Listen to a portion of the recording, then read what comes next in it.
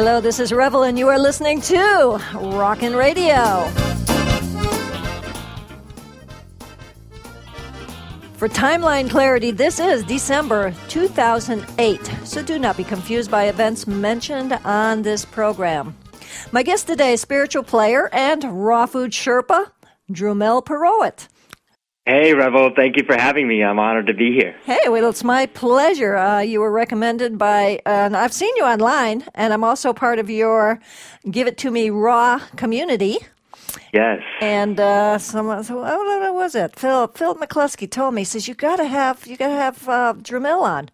And I said, okay, why? I don't know the guy. You know, I see you on there. You seem like a nice guy. But so let's find out why. Tell me about you. Now, you are a raw food advocate.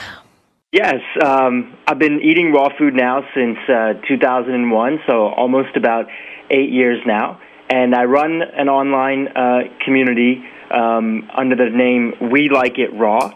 And then we have a social community site, kind of like a MySpace/Facebook for raw foodies or people that are looking to get started with raw food, and that's called Give It To Me Raw.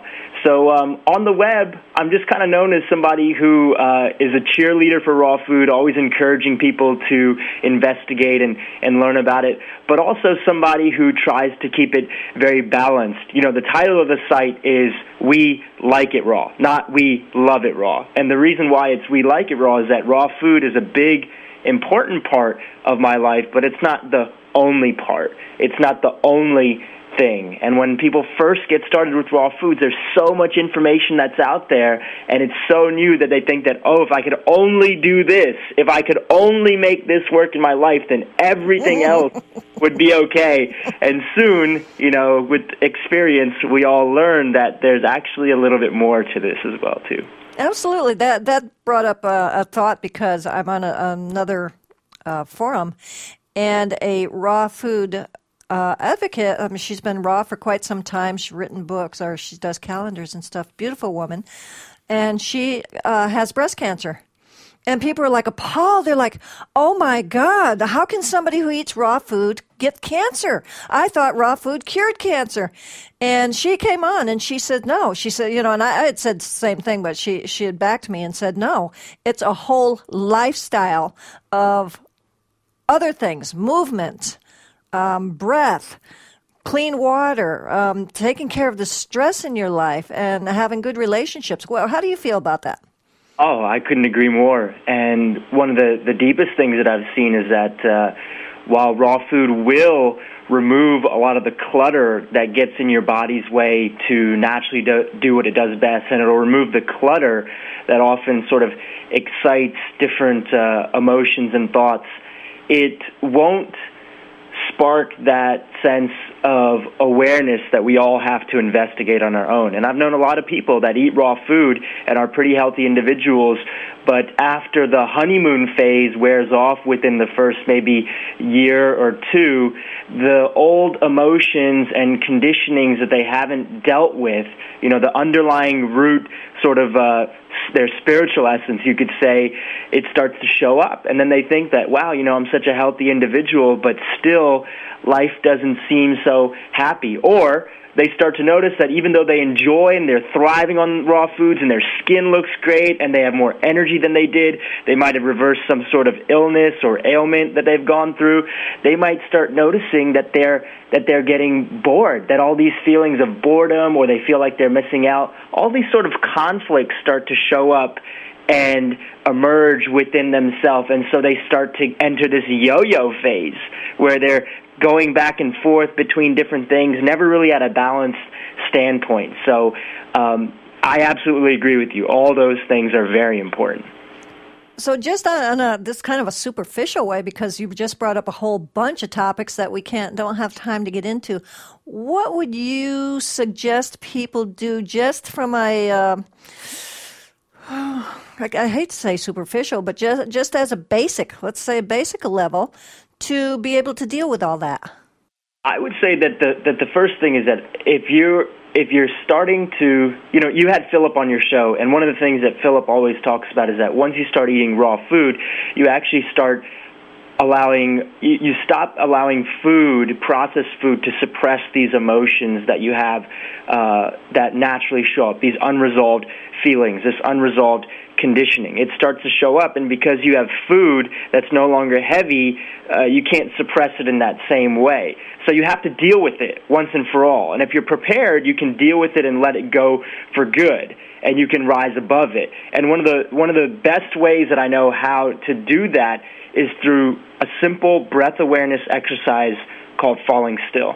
And I'll just explain it very briefly here, is that falling still is a practice where it's simply a basic meditation to bring you back into the present moment. Because if you really think about it, the challenges that we face in life, the real struggles that we go through, they're always thoughts that are based either in the past or they're thoughts that are being projected into the future. It's rarely ever a situation that we're going and dealing with right now, like right now in this moment exactly.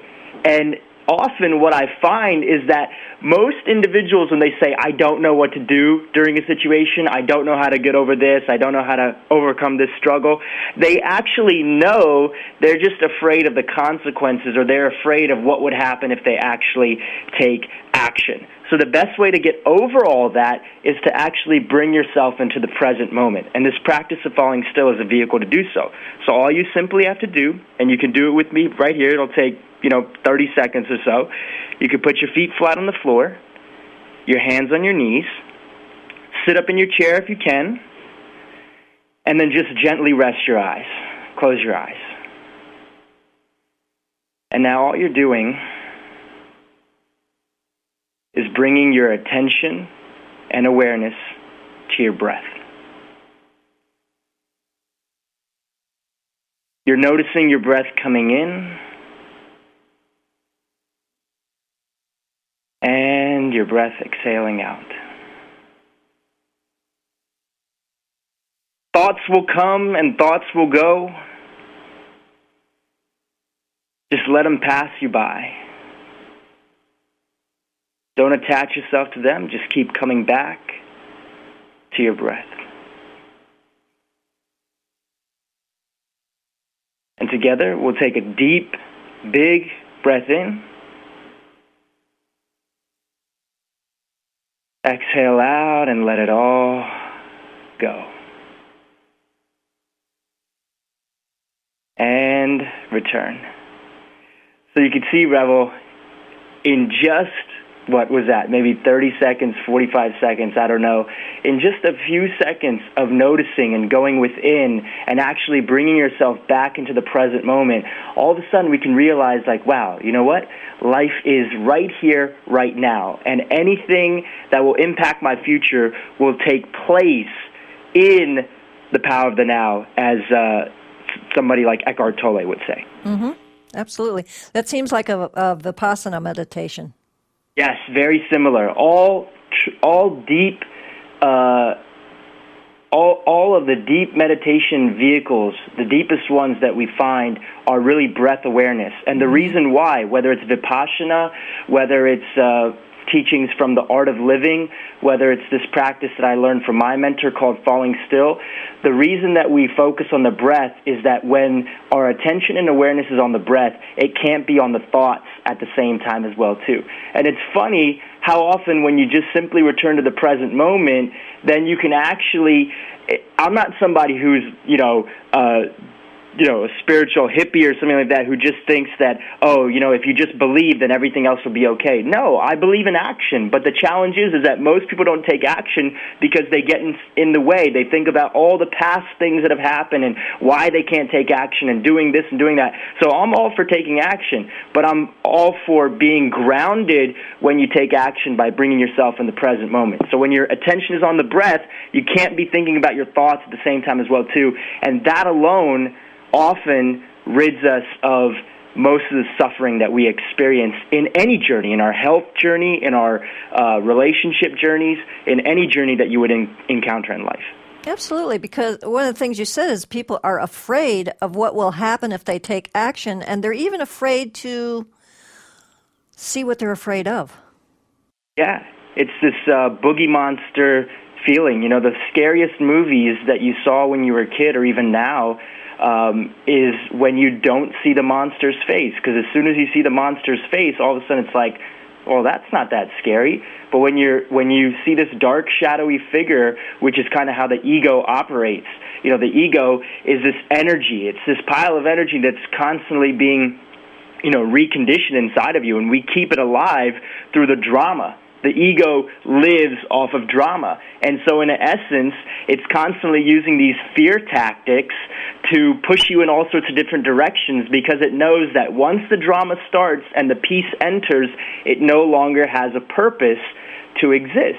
And the way that I'm defining ego is attachment to form. Right? Attachment to form. So that attachment that we have and that worry that comes from, oh my God, what will happen if I don't get this exactly right? Or oh my God, this is what happened in the past. That ego and that energy, it feeds off of trying to scare us. And the only way to go beyond it is to use awareness. So that's really why I use this practice of falling still, and there's a lot of other great vehicles out there. The one thing that matters is just taking that time for yourself to go within.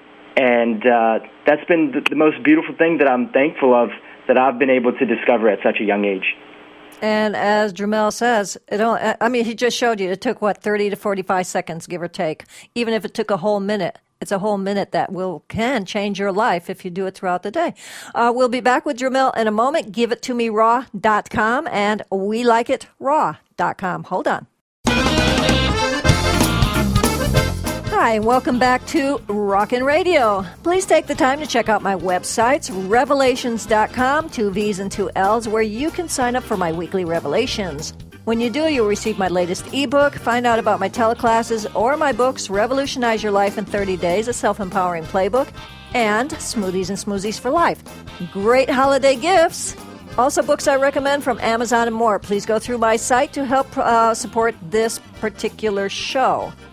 Remember to surrender to the blender for optimal health. To find my podcasts, including this one, you can go to Revel.com. Again, it's 2 V's as in victory and 2 L's. We're working on another site. We'll be listing a lot of things. Never mind, I'm not talking about that anymore because we're not working on that anymore, but we got some new stuff coming up. Look for me at the Festival of the Wise in Scottsdale, Arizona on the weekend of December 6th and 7th, 2008, where I will be speaking about raw food and the environment. We're here with Drumel Perowit, and he's got a couple of sites, GiveItToMeRaw.com, which is a community site, and We Like It Raw, which is what? It's your blog, right? Yeah, We Like It Raw is a blog. It has it's hosted primarily by me, but we have a collection of different authors. Sarma Melangalis, she's the owner and executive chef at Pure Food and Wine in New York City. Then we have Philip McCluskey, who you've had on your show. Mm-hmm. Went from 400 pounds to 200 pounds in about 2 years. Then we have Anthony Anderson. He's a raw model. Based in New York City, but travels quite frequently. Talks a lot about fitness and different recipes.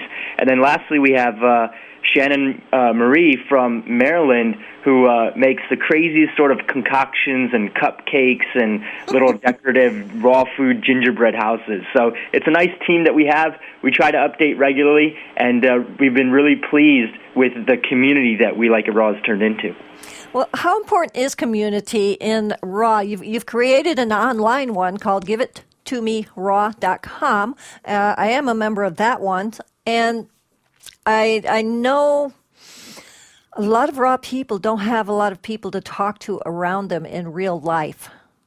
Yeah, I would say that community is extremely important. And here's where my community story came from, just to give you a little background, is that when I was young, I come from an Indian family, and my dad's side of the family is really big. I have about 18 or 20 first cousins. I don't even know the exact number, right? Mm-hmm. So I have 18 or 20 first cousins, and whenever we would get together, because they're also here in the States as well, too, whatever we were doing, whether we were doing homework, whether we were washing dishes, whether we were cleaning, wherever we were, because we were doing it together, it was always fun. It was that sense of no matter what was happening, we were all involved in it together. And from a young age, I always knew, I used to say, okay, what's the difference between doing something on your own versus doing something with a group of like-spirited people?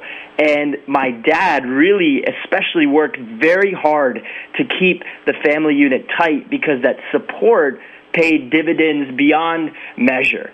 So once I started to get an interest in raw food, I quickly realized that a lot of individuals, their biggest challenge was not what to eat.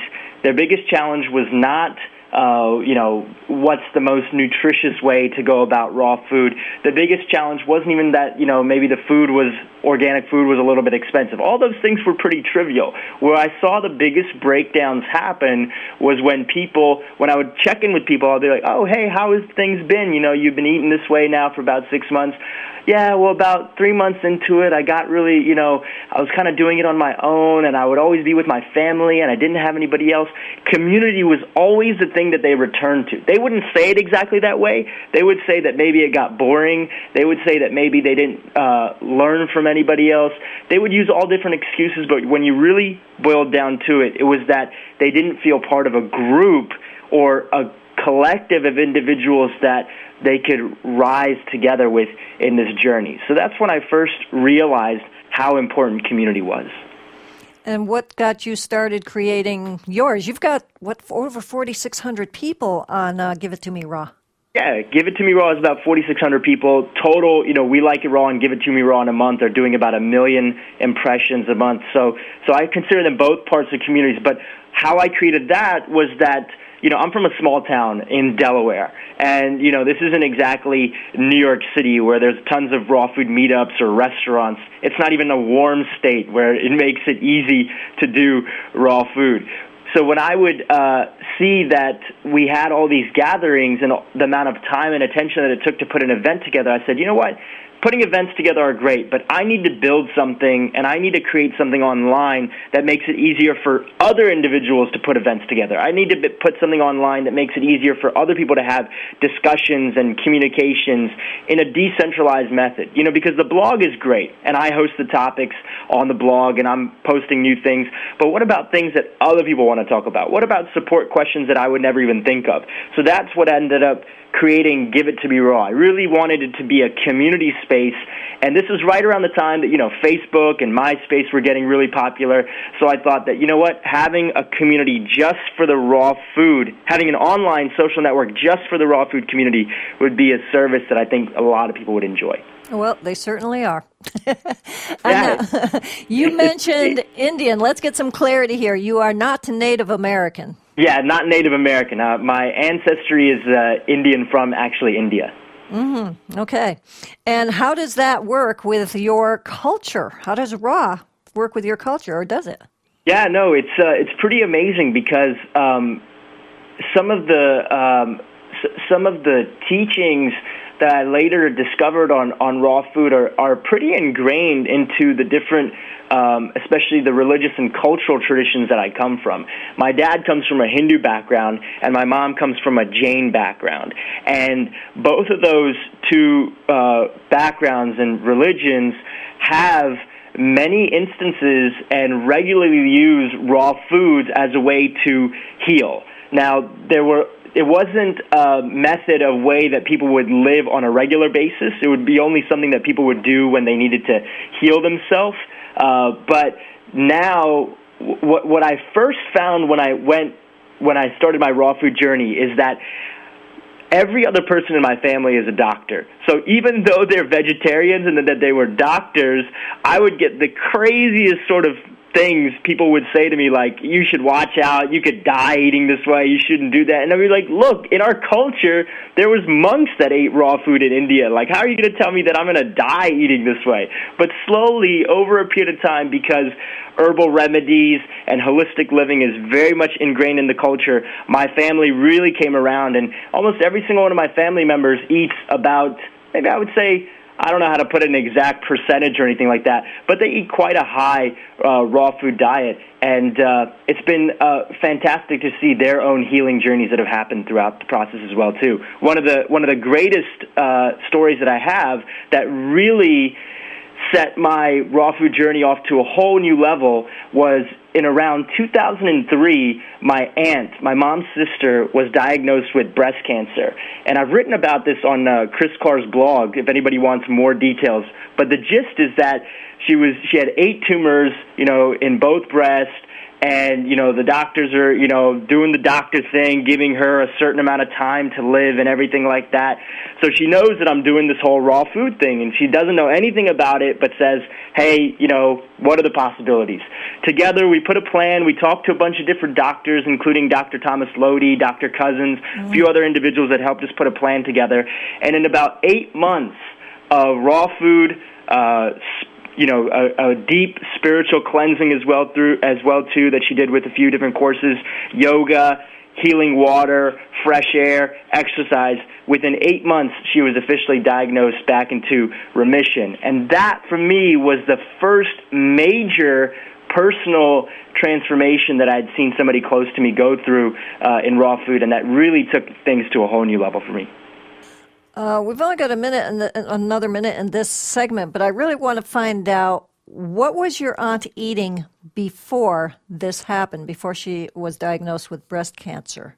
Yeah, pretty much a standard Indian diet, which is a lot of fried foods, a lot of oils that are used, like canola oils, vegetarian. But now the funny thing is that vegetarian no longer necessarily means healthy. And she was really, I guess, like a carbitarian, eating a lot of pastas, eating a lot of rotis, things like that. Still vegetarian, but just not that many fresh and raw things. Right. So now there's a lot of doctors and people saying just eat a plant-based diet, but having gone to the quote-unquote Natural Products Expo, plant-based diet sure has changed. It definitely has. And, a country like India, where I come from, which is, still primarily vegetarian, India is the new epicenter for diabetes. It's crazy to think that a country that's primarily vegetarian had some of the deepest spiritual teachings emerge from it, the deepest holistic living teachings, where it's not uncommon for people to use all sorts of different natural remedies. It's now become the epicenter of diabetes. Oh, you know what? We're going to talk about that when we come back in just a moment.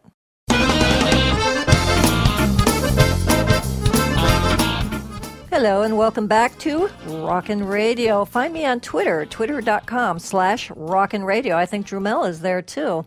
Yeah, speaking of community Revel, isn't Twitter such an amazing thing? It is the most amazing thing, and it's growing, and it's so huge. It's amazing. Yeah, I see you on there quite often, and I see Give It To Me Raw there often.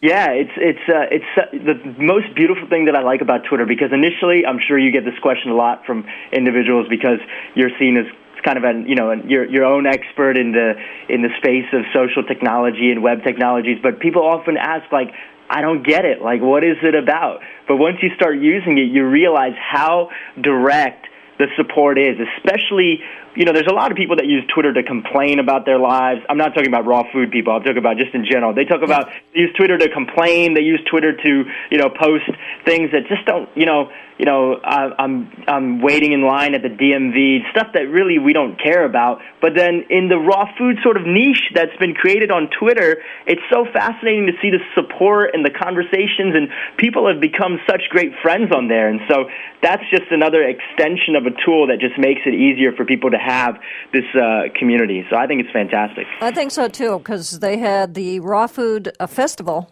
a Raw Spirit Festival, and we had a tweet up.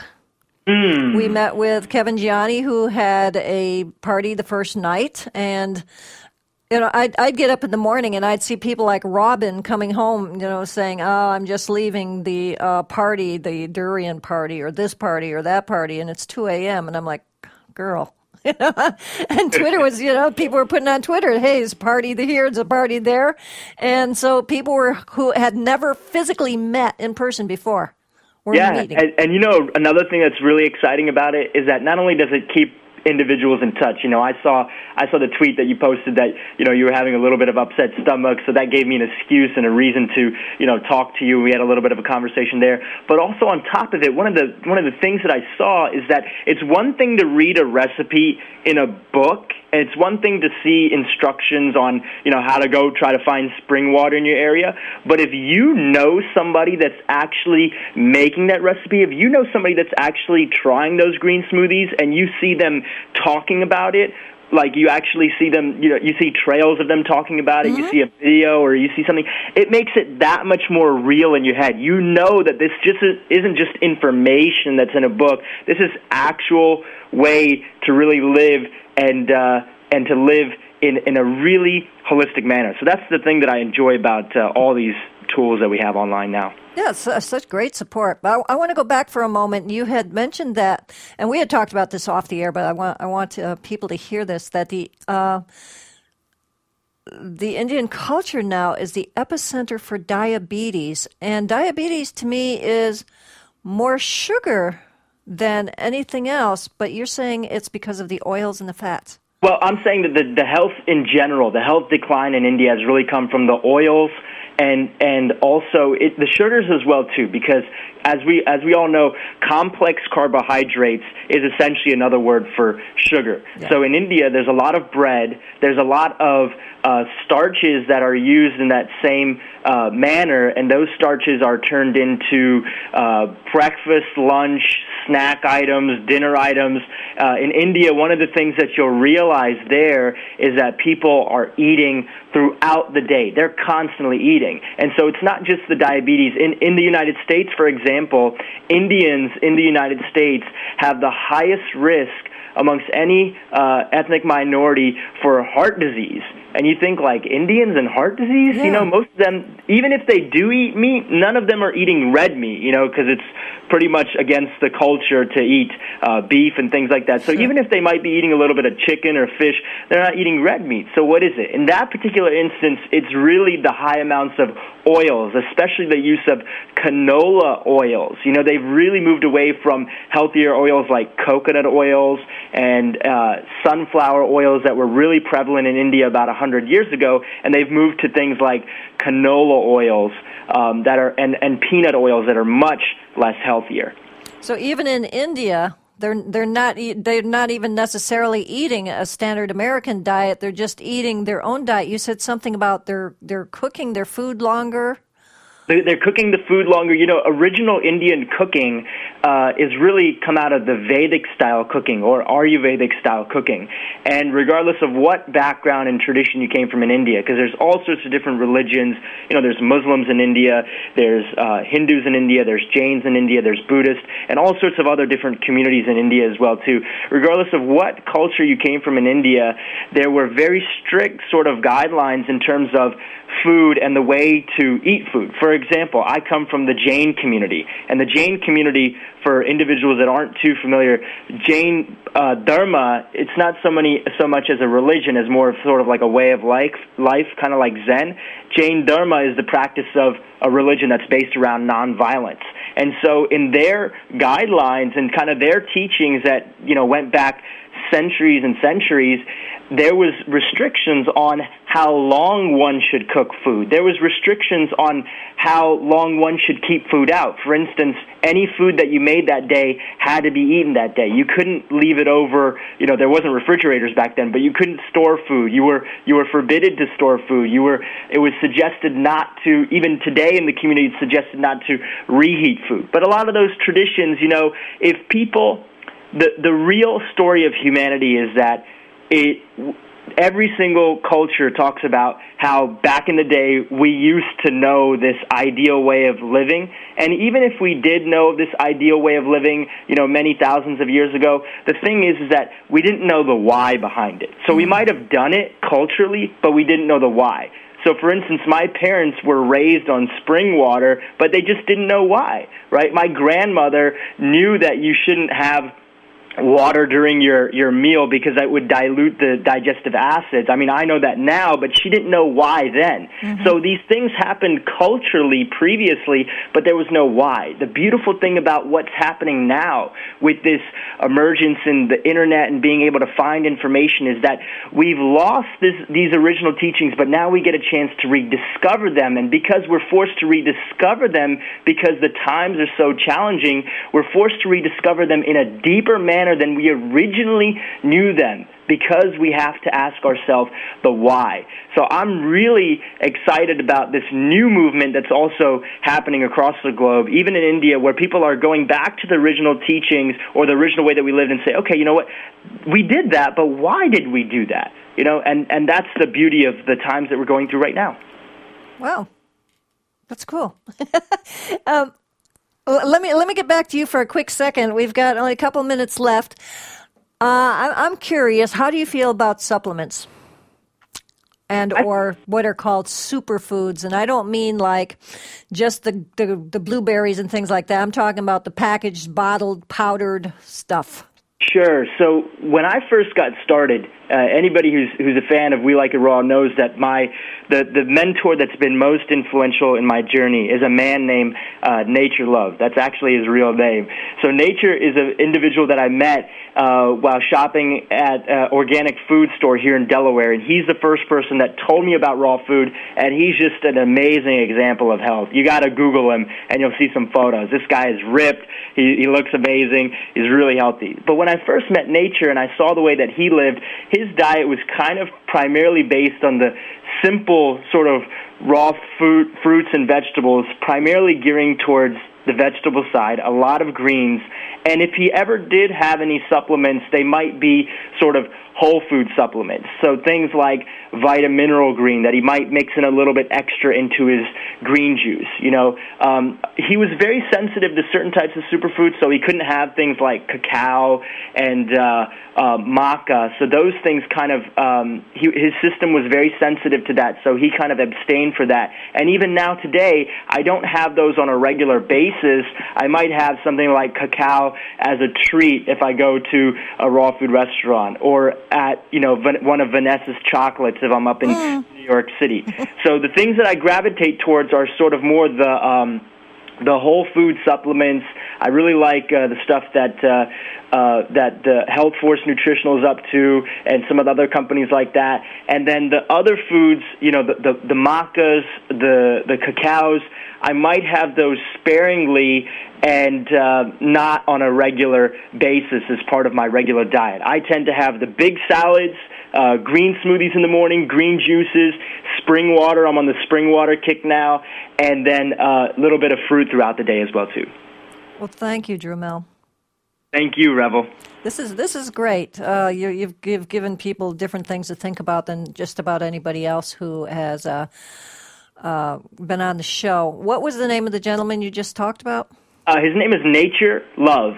We have 2 interviews with him on our podcast, so you can just go to WeLikeItRaw.com and you can see the podcast there. You'll also see some photos and some other conversations that we've had with Nature there as well, too. Fantastic. Don't go away. We Like It Raw blog, and GiveItToMeRaw.com, the community. Join us over there, and thank you for listening. We'll be back next week with another episode of Rockin' Radio. Please feel free to go to rockinradio.com, purchase books and DVDs by all of my guests, or most of my guests who have them, to help keep this program on the air. If you'd like to advertise on or sponsor this program, please contact me at rockinradio@mac.com. My engineer is Bo Astrup. I'm Revel Revity Singh. Remember to revel in life and always play with your food. Bye for now.